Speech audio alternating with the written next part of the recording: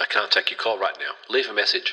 Hey, it's me, CJ. Just returning your call about the topic for next episode. Yeah, of course I'm onto it. I'm disappointed you'd think I wasn't. I'm a professional. We've talked about this before. I'm researching it right now. Yeah, can I just get your Wi-Fi password, mate? Thanks.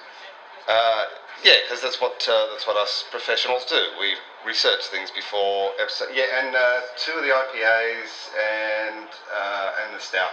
Thanks. What was I saying? Oh yeah, I was just telling you how professional I was.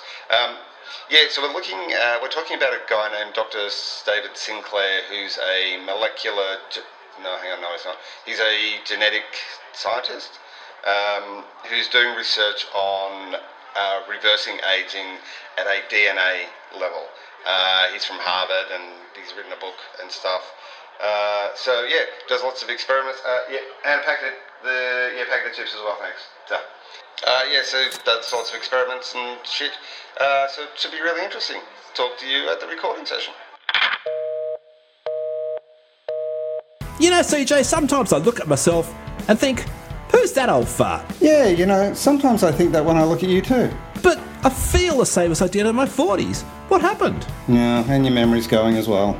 Why don't we feel our age? Actually, I reckon there's a podcast in that. We could ask why society considers people who are over 50 as old. That's a great idea. No, I was just kidding. But think about it.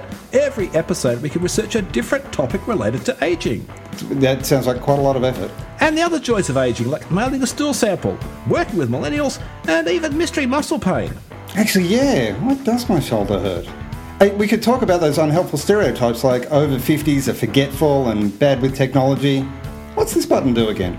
Oh, yeah. Welcome to What's My Age Again?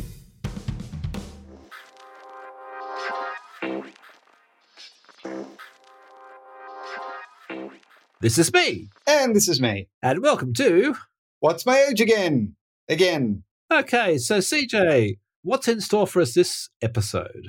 Similar to the episode previously of Diets, Lifestyle and Shit, where we looked at Dr. Michael Rose's research, today we're going to have a look at the research of a guy named Dr. David Sinclair. He's a professor of genetics at Harvard Medical School. And you can't say we're not highbrow. Fucking civilised. And he's a Uni of New South Wales boy. Oh. So he's an Aussie. There you go.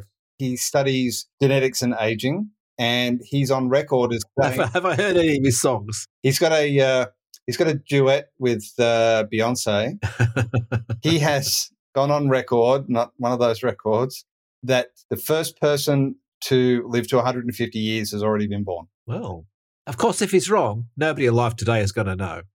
No one's going to call him on it. See, you make a very valid point. He can't be proven wrong. You may have possibly cannonballed quite a lot of my research. Oops, sorry. It's probably good as well because he's cemented his position in kind of medical history, because he'll either be Dr. David Sinclair, who correctly predicted that the first person to live to 150 had already been born in 2023, or Dr. David Sinclair, who was proven wrong and his genetic research failed. Okay, well, that sounds interesting. Yeah. And what are we drinking this week, CJ? We are drinking, well, I don't know about you, but what I'm drinking a Valhalla Brewing Obsidian Black Ale. So Valhalla Brewing is a brewery down in Geelong, so named, I believe, because it's like on the outskirts, like an hour and a bit drive from the city. And somebody said Geelong Way. So Obsidian Black Ale. They have if you're in Melbourne and you find yourself in Geelong, absolutely go and check out their brew tap house. They have some awesome brews on tap, and they have lots of good stuff in cans and on tap as well. So Obsidian Black Ale. At first sight, deep black calls to the furthest reaches of the traveller's souls, drawing on ancient images of depravity. Hang on, sorry. Tell me more. Sorry, I was on a porn site. Scents of cola and coffee with slight tendrils of raspberry greet intrepid travellers.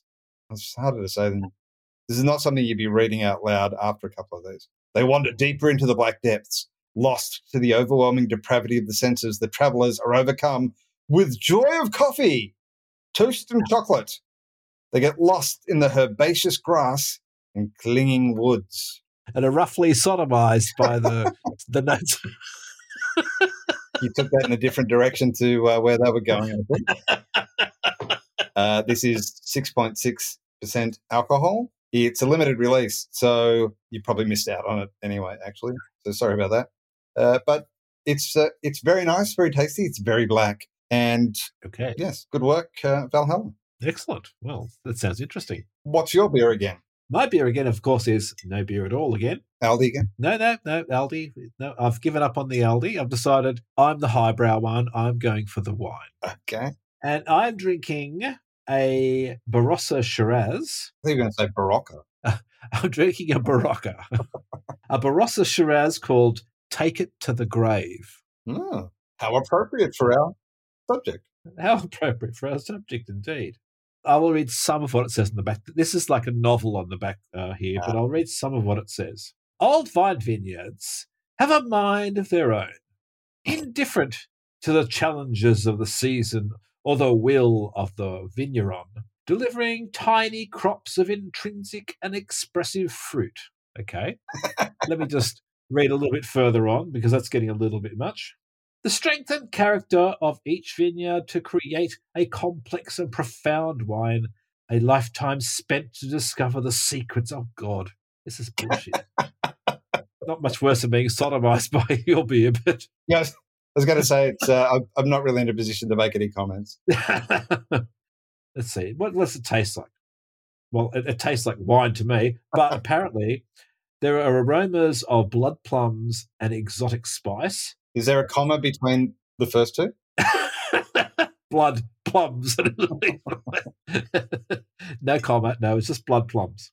When our time comes, we will take our secrets to the grave, happy in the knowledge that our wines will live long past us. So that's a very cheery wine. Yeah. Although if they're saying they're going to take their secrets to the grave, then presumably that would be the secret for the wine as well. So the wine's not going to live too much past them because they've taken it to the grave. Well, true, but perhaps they're laying down millions of bottles that will last thousands of years. Who knows?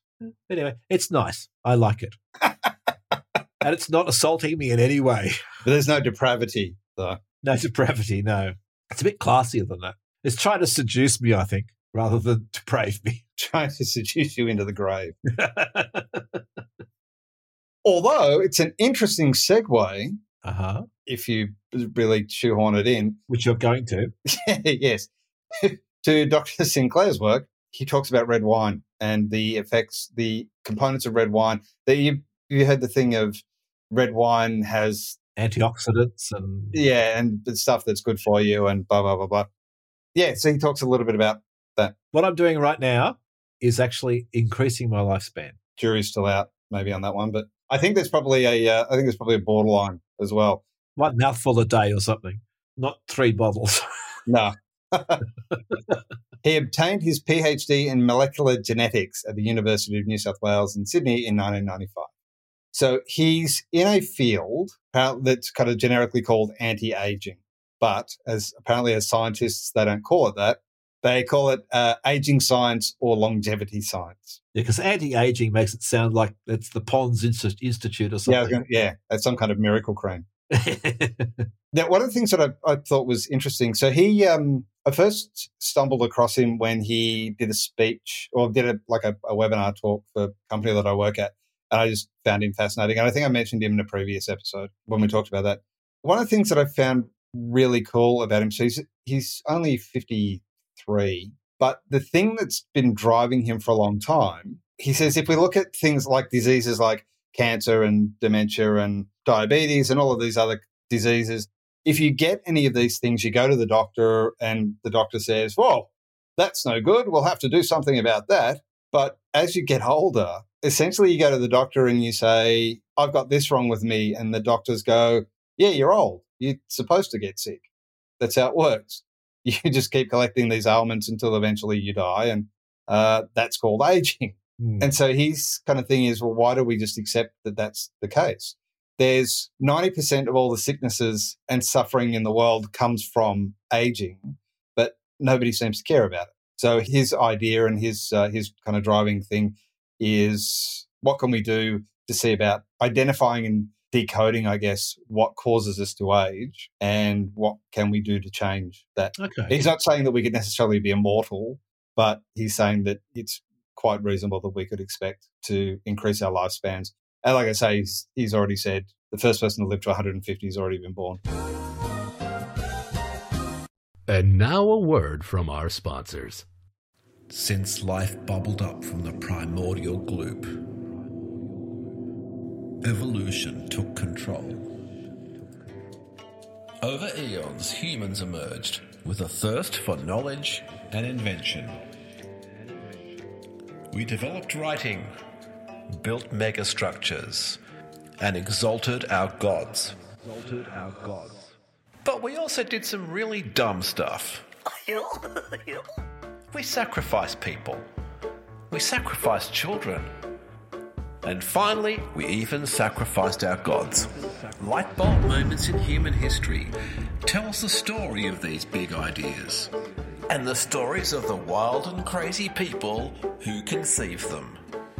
It's available now, everywhere you buy books.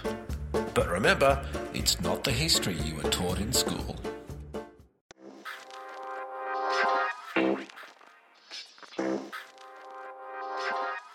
Quick sidebar there. Just want to step back a little bit because you mentioned about the doctors saying that, oh, well, you're old. You're supposed to get sick. Mm. You get the other doctors like my parents had. Zhivago. You got something wrong. No. Trivago, Dr. Trivago. Go on a trip. No, who would say, you got something wrong? Here's some drugs. Mm. And to the point where they were just taking this incredible cocktail of drugs. Yeah. I went to the doctor the other week. I don't know if I mentioned this in a previous podcast. I don't think I did, actually, because they looked at me in a totally different way. Because when they saw I was 60, because previously I'd been 59, and they were like just talking to me quite normally.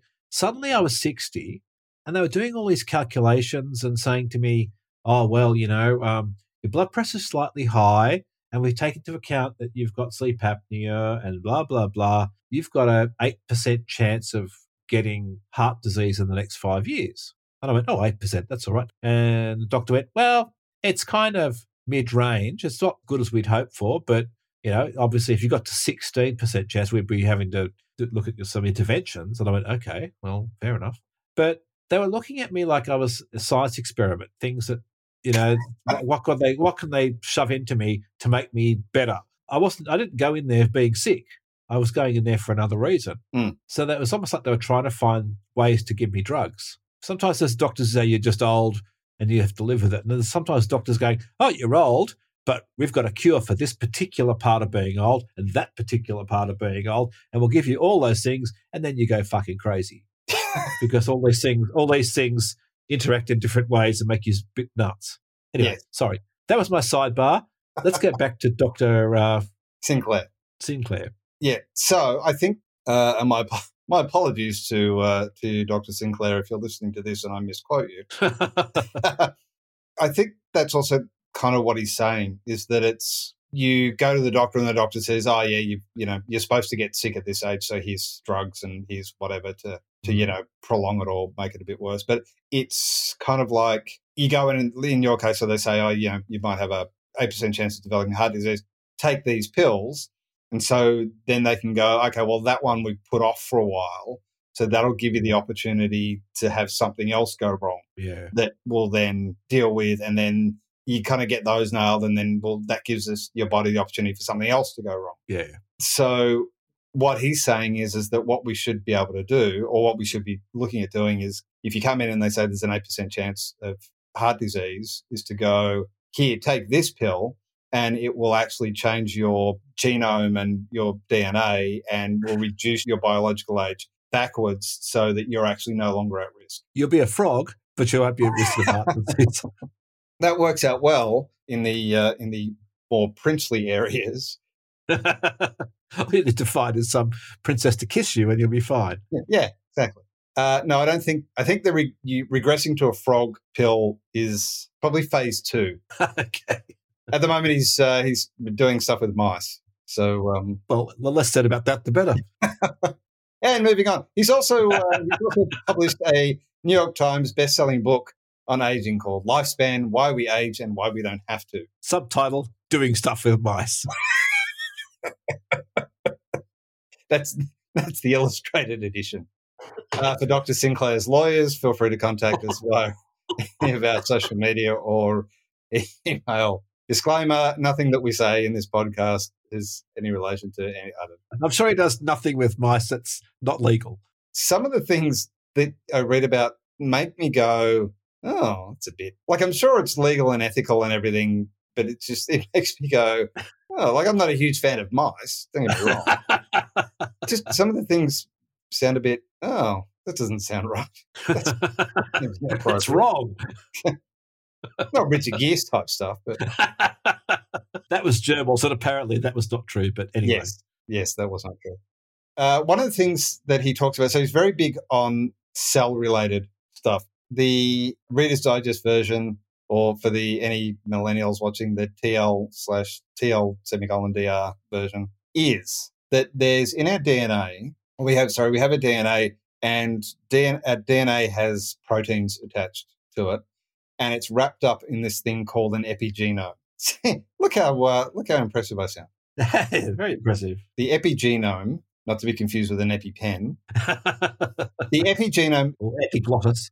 I can't think of any other epis. Epicenter. Epigram, episode. Doesn't really work, episode.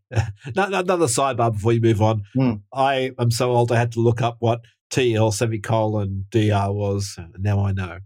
For the benefit of other listeners who might be as old as you. Too long, didn't read. Which doesn't really apply when you're talking, but anyway, we've got the epigenome that's kind of wrapped around the DNA, which has got the protein things on it. The example that he uses, which I quite like, is if you think of our DNA is kind of digital. Right. So it's got 4 things related to it. Yep. I didn't read any further than that, but the epigenome is kind of analog. And actually saying this out loud, it made sense when he was using it as an analogy. Okay. Now I'm saying it out loud.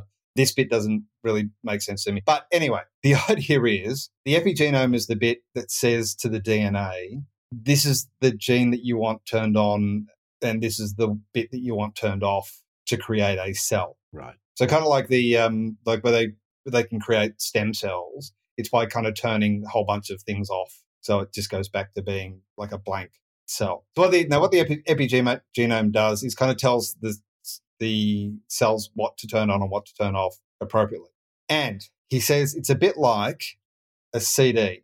So we have a CD, the epigenome is the bit that is the CD reader, and the DNA is the CD. And so what happens is that the DNA gets scratched, for want of a better term. Yep. So the epigenome misreads it and then doesn't turn on the same bits as it replicates it as it was before. So it kind of gets a different version of it. And so that then, as it keeps redoing it and regenerating that to create new cells, it creates a scratched version of them. And then that scratch then causes more scratches and it becomes progressively worse until eventually it's kind of not turning on the right things that it's supposed to be turning on and not turning off the things it's supposed to be turning off. So it's like probably if you remember back to the olden days when we used to have cassette tapes. Yes. I was just thinking this. Carry on.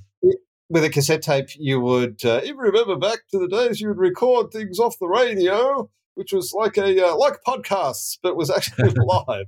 You only got one shot at it. So you'd record something, and then if you made a copy of it, it was not quite as good. So you lost quality because there was a whole bunch of losses and stuff like that. That's, from what I can gather, that's kind of a similar sort of thing. Or like doing a photocopy of a photocopy of a photocopy of a photocopy. Yeah. You lose resolution, you lose clarity. Totally get that. Yeah. I think presented way ahead of its time in the documentary with Michael Keaton, Multiplicity. Yes. Where he makes many copies of himself. But digital ones are the same every single time. But analog ones are the ones that go bad. The more you copy them, the worse they get. Yeah. That's your analogy. Dr. Sinclair is listening. He's going, oh, for fuck's sake, what are you doing to my career? Why can't I just call these guys in on these guys and tell them what I'm talking about? Did you read anything? Anyway, so what he says is that if you can fix the epigenome to allow you to kind of polish the CD to get all the scratches out of it. Right. When it replicates, it's just doing the same thing over and over and over again. It doesn't actually deteriorate and get older. Okay. So you're kind of talking about the cure for cancer. No, I don't think you mentioned Dennis Leary at all. No, but if you can stop cells from sort of making bad copies of each other, which is what cancer is, basically it's copies getting wrecked and then reproducing themselves further and further and getting worse and worse and then become cancer, then if you can stop that happening, you're curing cancer, apart from anything that he's talking about. Yes.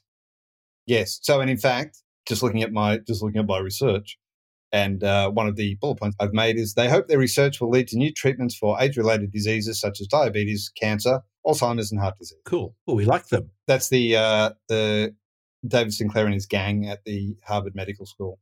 Not sure if gang is the appropriate collective noun for scientists, but yeah, sure, why not? Well, if they're getting the flick knives out on the cells that are degrading, then have at them. Yeah, that would work. So you're saying that aging is this degradation of cells as well. So the fact that our faces are getting wrinkles and our hair is falling out is because the cells are degrading. And if we can stop the cells, go back to the original version, then we'll all go back to being young. Yeah, essentially. Okay, for someone who's already aged, I mean, obviously, this is probably like a hypothetical question they may not even have been able to answer. Do they mention, say for someone who's got to the point where they've aged to 60, like some hypothetical person who no one knows about, can they look at the DNA and go, okay, this is what his DNA should be? If he was 21, his DNA would have been this. Can they then re-engineer it to be like that? So can they reverse aging or can they just stop aging? That's what I'm saying, I guess. He's looking at reversing aging. Okay. I don't know whether they've actually managed to do that in mice as yet, but what they have been able to do is things like there was one mouse, they did something to its optic nerve to replicate an age-related optic nerve disease. Hence the ethical questions you're bringing up earlier. Yeah, that's probably the least of it. But so they gave this mouse essentially what would be an age-related optical disease, damage to the nerve, and then did the stuff to them and gave them these pills, and it actually regenerated the nerve, which is kind of unheard of. So previously. Hope to people who have like blindness, and hope to people who've got spinal injuries. Yeah, it's essentially. If it was severed, probably not. Where it gets a bit dark. Now, I preface this with clearly this has all had to have been approved by somebody. Dr. Joseph Mengele. Well, I was going to say you're clearly not God because they actually grow human tissue in the lab. Right. And they've engineered it with stem cells into tiny mini brains. And there's actually in several of his talks, he shows slides where do they look like brains? they're kind of a little bit. Okay. Like little tiny brains in a dish. So they're quite similar to human brains.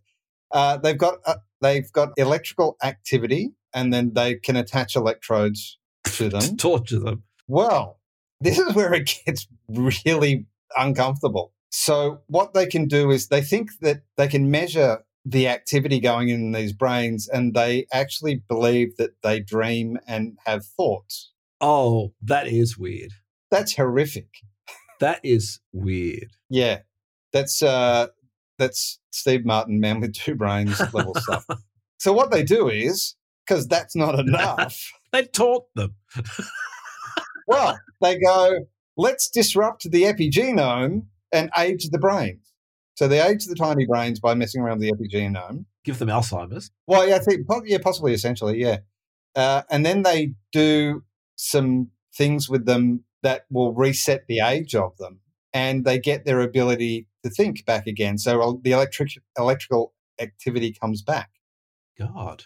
Yeah. I mean, that's amazing. It is, I can see the horrific part you're talking about, but it is incredible. But I mean, I guess you got to define what dreaming is. That's some weird shit. Yeah, it's some weird shit. Some weird Frankenstein shit, or Dr. Frankenstein shit. Dr. Frankenstein. Frankenstein. So, yes, so they've done that with, they've also done it with mice. So there's an interesting experiment where they've got two mice that are essentially twins, and they've just disrupted the epigenome in one of them, and in a 10-month period have caused it to age the equivalent of 50 or 60 years compared to its brother or sister that ages at normal speed. Again, not horrific at all. No. But what they can do then is they can actually do stuff to rejuvenate them. I don't think they could actually make the old one, like reverse it all the way back to being young again, although maybe they do. Not a Benjamin Button mouse. They could do. Again, didn't read that far, so I'm not the best person to be talking about this. It's probably an appropriate time for a disclaimer of don't take any of the stuff that we're talking about in this episode, or probably in this podcast in its entirety, Yes. With anything less or more than a grain of salt, and do your own research before you start creating your own tiny brains in the lab. Having said that, I have heard sort of parts of this before. So this is not something that's out of the question. It sounds like he's gone further than I'd heard of, but I had heard some of this stuff before. So it's not out of the realms of what's possible, it seems. No, and this is all part of the, he's saying that the first person who lived to 150 is already alive. So with the mouse, they done the memory thing, the brain thing with mice, and they can rejuvenate their brain to take their brains back to half their age, and they get their ability to learn again. Okay, that's pretty amazing. I don't want to totally derail this, but I was reading something the other week, and it was kind of like a we're reading now. We're gonna come up with reading things. Crazy shit. And it was kind of like I may have been listening to a podcast or an audio book. I'm not sure. I can't remember where I got this from. It was basically talking about like a world where aging had been cured, and talking about how people would change, where they would become less risk-taking, because to die in an accident would be the only way you could die. So therefore, you would be less likely to take risks unless you were somebody who wanted to die, because the only way you could die would be in a car accident or be, falling off a balcony or whatever. So it actually was saying that it would, that would change people's outlook on life and change the way they looked at things. So, I mean, like if you're my age and you think, like, for instance, I'm flying overseas in 3 months' time. If you're afraid of flying, which I kind of am a little bit, and you look at the airline I'm flying on, which we won't mention, you think, there's a chance that, a minute chance, but a chance that I could be in a plane accident. Now, if I was someone who thought I could never die, I might rethink that idea. I might go, well, that's a risk that I need to take because, I might live forever if I didn't take this flight. So therefore, you would make different choices based on the fact that you knew you wouldn't die unless you had a fatal accident. And that would also have an impact on, because you would eventually get to the point, I would imagine, where you would go, I can't deal with this anymore and I want to die. That also was covered in that, and there were people who, in the end, I think the character in the book, one of the characters at least, basically said they didn't want to live anymore, and not because they were suicidal, but they'd lost somebody they loved. They had all the experiences they wanted to have. They'd probably lived a couple of lifetimes, what we would call a lifetime, a couple of times over. They were done. They didn't want to do it anymore, and they wanted, the end. So that would be something they'd have to consider. And obviously, suicide is illegal, and no one's suggesting that suicide's the answer to anything. But if life is eternal, eternal. Sorry, I thought you said if life is a turtle. If life was a turtle, well, turtles do live a long time. That's true. Yeah, longer than frogs, who we were talking about earlier. There is also some things around that he talks about around not only the physical but the social and the like infrastructure and civilization and economy and world population. Yeah. So there's like a lot of considerations around it that they would need to kind of get sorted. I don't know how you would do. Yeah, it's interesting. I don't have to worry about it because I'm probably not going to live to 150. No, I don't think the first person who lived to 150 will be either of us. Not at the rate I'm going with this beer. I'm going to die in a plane accident in 3 months' time. What are you talking about? So this is the other thing that he says that we actually have a natural defense. Like we have natural defenses in response to essentially aging. Oh, that's the other. Sorry, that's the other. So the other thing he says is that he considers aging to be a disease. Right. So rather than just something inevitable, it's a disease in the same way as anything else disease related is a disease. And so he's actually petitioning for because some of the medication you can take that can help improve longevity already, I think is prohibitively expensive. So he's actually campaigning governments globally to have aging listed as a disease, so it goes on essentially the PBS. Right. So those type of medications become affordable. Yeah, but is the government going to pay for that? Because I mean, they're going to they're the ones who are going to have to foot the bill for the extra infrastructure, and I mean they'll save money on aged care and all that kind of stuff. I suppose that there might be a swings and roundabouts kind of thing there. Yeah, I don't think it would stop aging enough that you'd be going on swings and roundabouts. But to talk a little bit about what he says that we can do to stop ourselves from aging a little bit more. Apparently, you know how you were mentioning before about red wine and antioxidants? Yes. Well, apparently that's all been disproved. Oh, good. Apparently antioxidants do bugger all. Excellent. Sorry to the antioxidant lobby. Have your lawyers contact us through the same people as the other ones. Okay. Yeah, apparently antioxidants don't do anything for aging. It's the oxidants that are good. I think it's the antiox is the thing. If you get gored by an ox, it's not going to be good for you. No, that's not going to help. So there's particular molecules that he's identified that actually make a difference.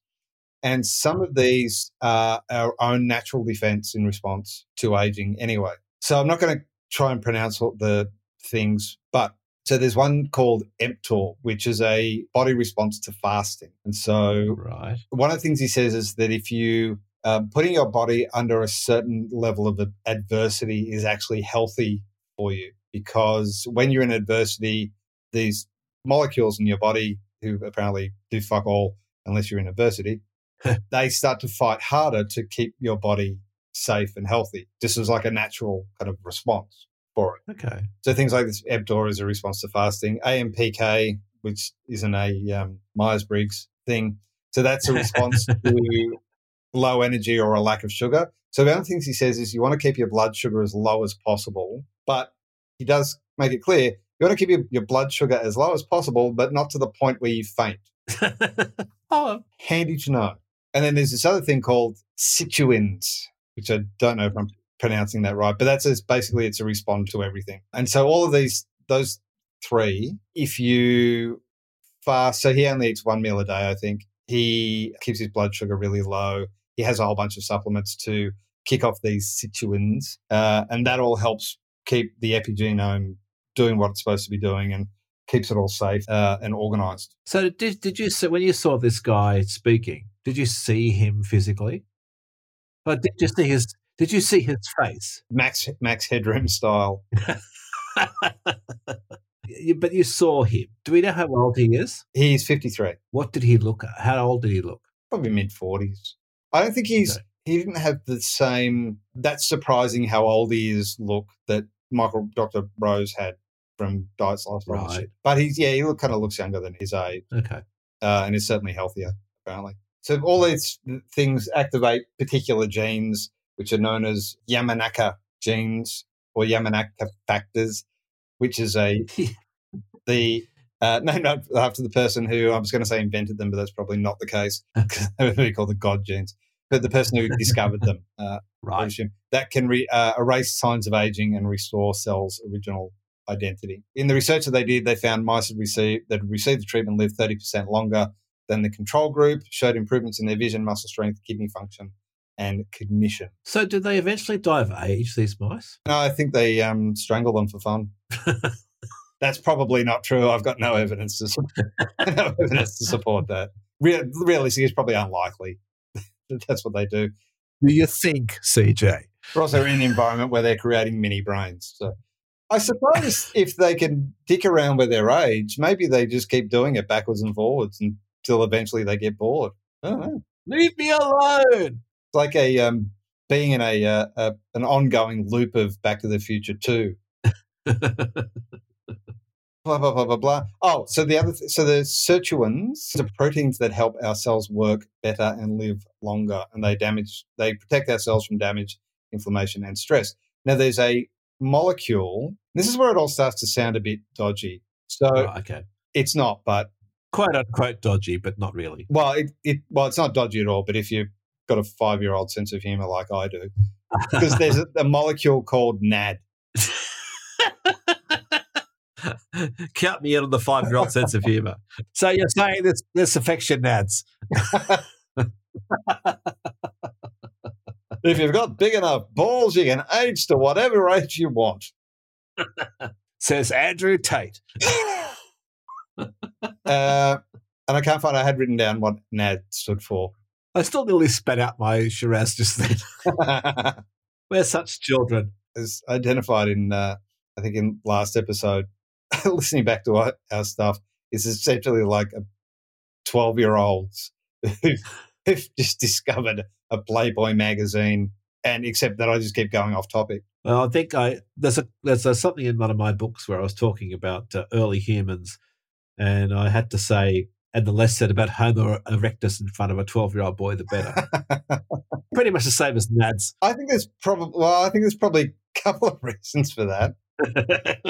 So NADs, or NAD plus, which I don't think is the way that you pronounce it, but it's a molecule that gives energy to our cells, helps sirtuins work. And the NAD levels go down as we get older. It's gravity. Which make the sirtuins less active and our cells more vulnerable to aging. So essentially what they try and do is boost NAD levels, which boosts sirtuin activity, which allows everything to work properly. Now, it's using molecules like NMN, which I wrote down somewhere but don't find. M&M? Yeah, so you inject M&M straight into your veins, into your DNA. Guess who's back? There you go, M&M's management committee, management group. There's a marketing opportunity for you. Yes, because it makes sense. Because it would be, it'd be a good celebrity endorsement. I'm back. Back again. Yes. One of the other molecules is called metformin. So you haven't met one of the workers, you met the foreman. Yeah. The other one, and this is the one that's in red wine. When I read it as reversatrol. Which made me suspicious. But then when I actually read what it says, it's resveratrol. Okay, let me have a mouthful of resveratrol. Now, the thing with resveratrol tastes good. is the resveratrol in red wine helps boost your NAD levels. I can feel it happening right now. And therefore your sirtuins and blah, blah, blah, blah, which is why they say it can have an effect on health and aging and shit. But you would apparently have to drink 100 glasses of it to get a reasonable enough level for it to make a difference. Okay, well, I'm no expert, but I think that would kill you. Let's find out. And I would assume that would be a per day thing as well. You can live forever, but you can't afford to live because you can't work because you're totally pissed the entire time. You can live for as long as you can survive drinking 100 glasses of wine a day.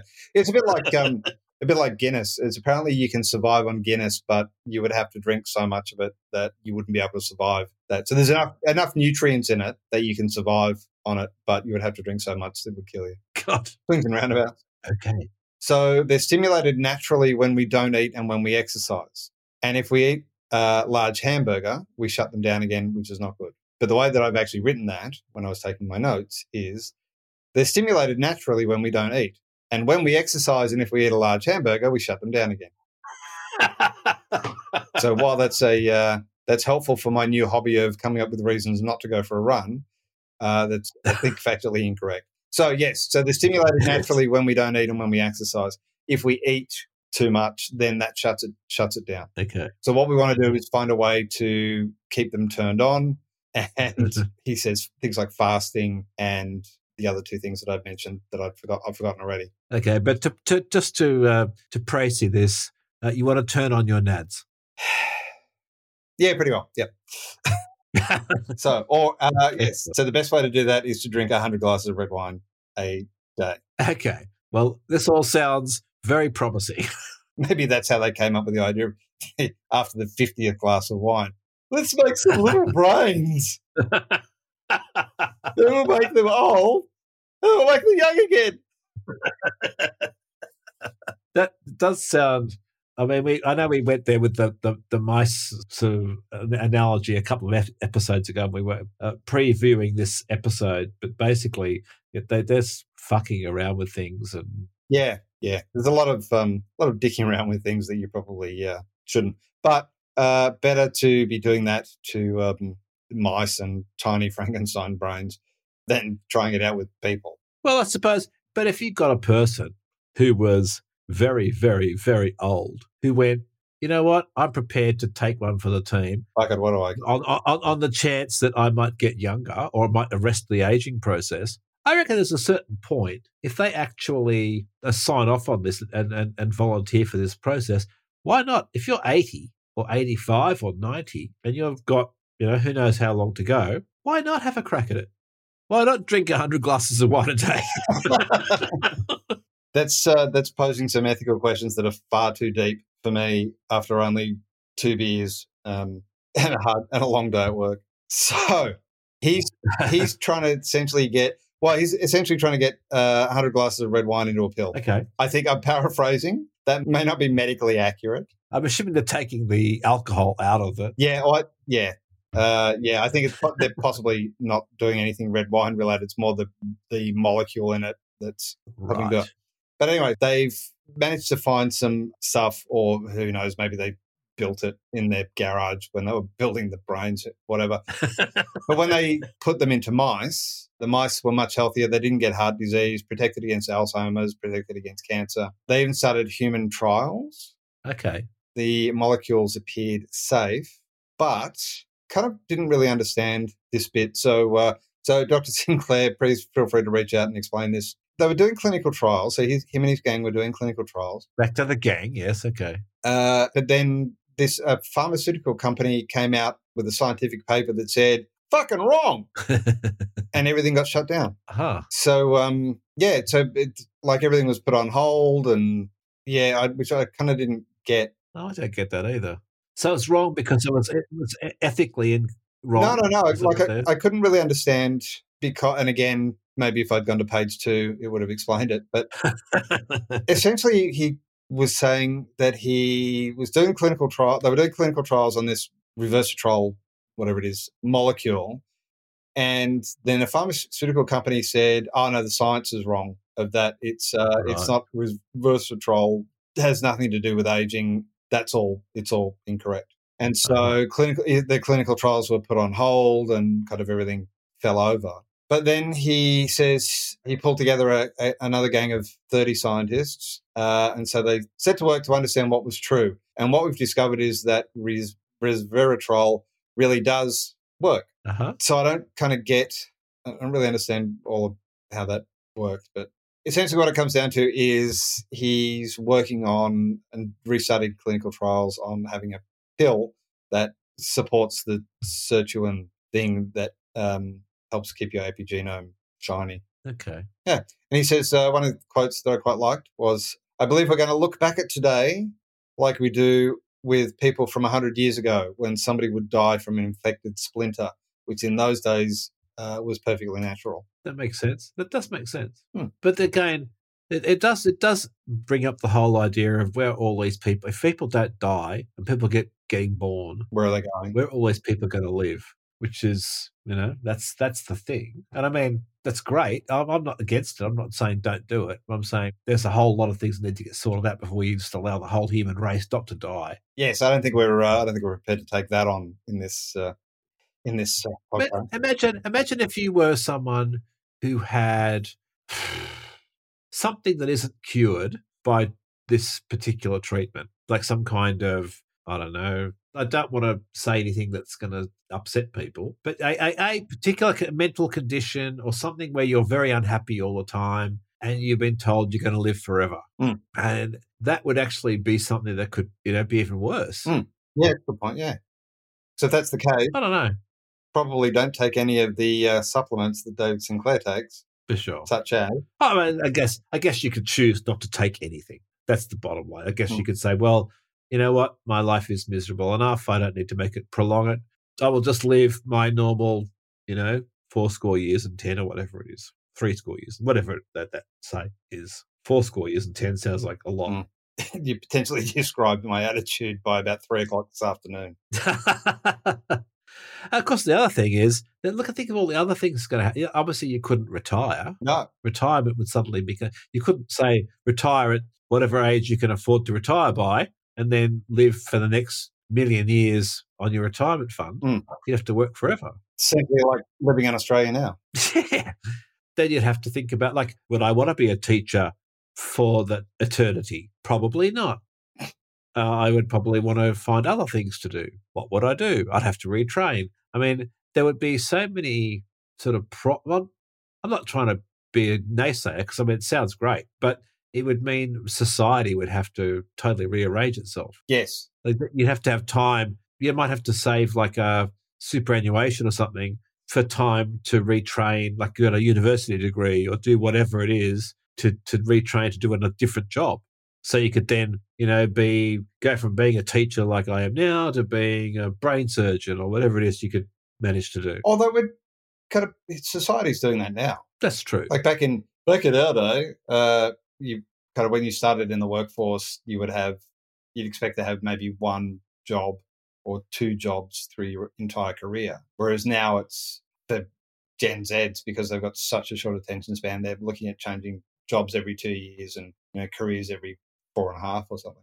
Okay. Well, I mean, I retrained totally I started at 37 to go from being in the printing industry to being a teacher. But that was hard. It would be great if I could have had enough money to say, okay, well, I'm going to take 4 years off to study. It would have been much easier than trying to work full-time and do a full-time university degree at the same time. Yes. I don't think that's something that people would want to do. You'd have to have some way of building in a gap where you could retrain. Gap decade. The gap decade. I think we're taking on far too much. Oh, I guess, absolutely. But it's an implication of this that would have to be considered eventually. Yes. Yes. And he does highlight that. He does say that it's not just fun and games making brains in a lab. Torturing mice. Disclaimer, he doesn't torture mice. Not that we're aware of. But he does make brains. Yeah. And then tortures them, apparently.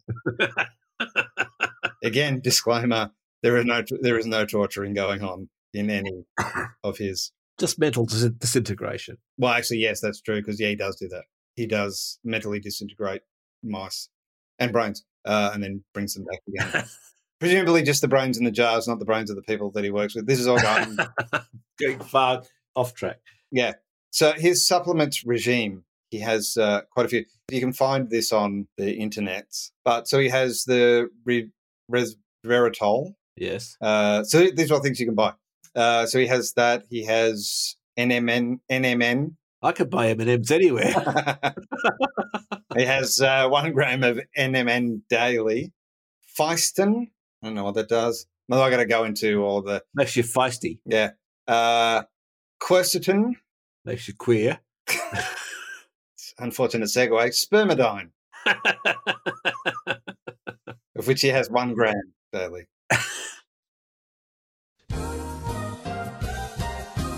And now a word from our sponsors.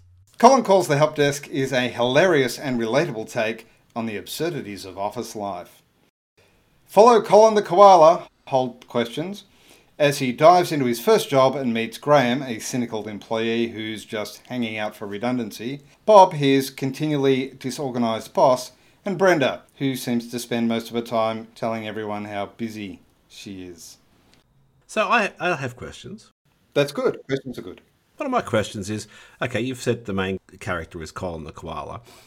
So is the Koala a nickname like Nicky the Llama or Oblong Doug? Nope. Colin the Koala is 100% koala. But aren't koalas generally naked, drunk, and spend all their time sleeping or catching chlamydia? No, you're thinking of Brian from accounting. Did you go to university to become a writer? No, I didn't. I don't have any formal koalifications. You see what I did there? But It's Colin the Koala. No formal writing koalifications. That's the kind of high-level, highbrow humour that you'll find in Colin Calls the Help Desk. Actually, seriously, it is better than that. So if you available on Amazon in all the backs, hardback, like anybody's buying a hardback except for me, paperback, and Razorback. Yes, it's the disadvantage to the Razorback version is that when when it arrives, it charges through your lounge room at about 25 kilometres an hour and gores you to death before you get to read it. So it's not one of the best-selling versions, I'll have to say. But yes, all versions available on the Amazon. I'd love to hear your reviews. But it's always important to remember... Leave a 5 oink review. I'm writing this review from my hospital bed. I enjoyed Colin Calls the Help Desk. I slightly regret the Razorback edition. Once my groin heals, I'll be looking forward to book 2. In paperback. 4.5 stars. It lost 0.5 of a star because delivery was late. But when it came, it really came. Colin Calls the Help Desk. Available on Amazon.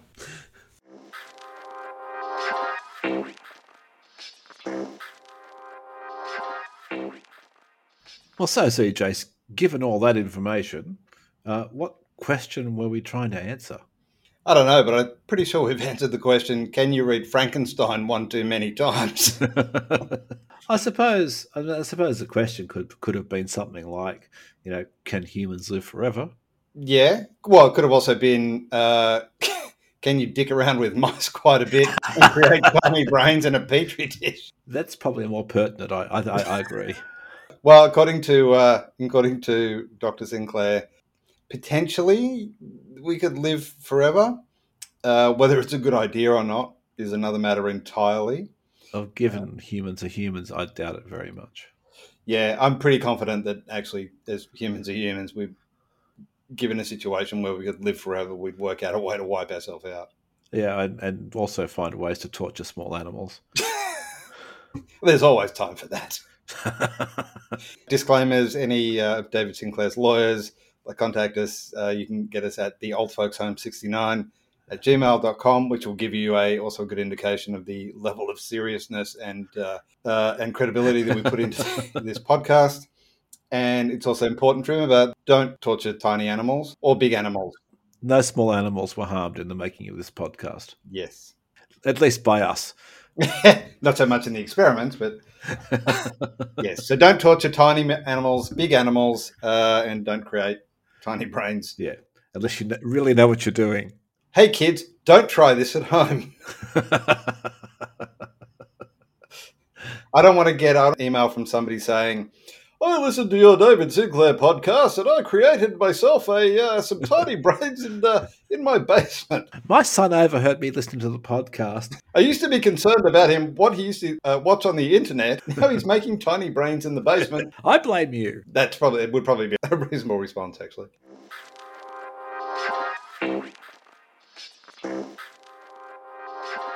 So, seeing we're in this exciting, innovative season 2 of yours, we should probably do a new intro and a new Outro.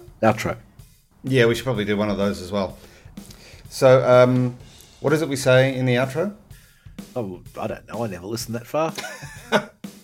There's something about you should like, rate, review, and follow all episodes so you don't miss out on any of this exciting, brilliant content. Absolutely life-changing content, I agree. Or if you've got an interesting question or story, drop us a line at theoldfolkshome69@gmail.com. And, of course, all our other social accounts are some weird combination of Old Folks Home and 69, so...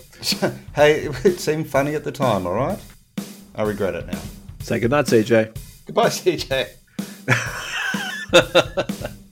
Fuck's sake. And that's the perfect ending.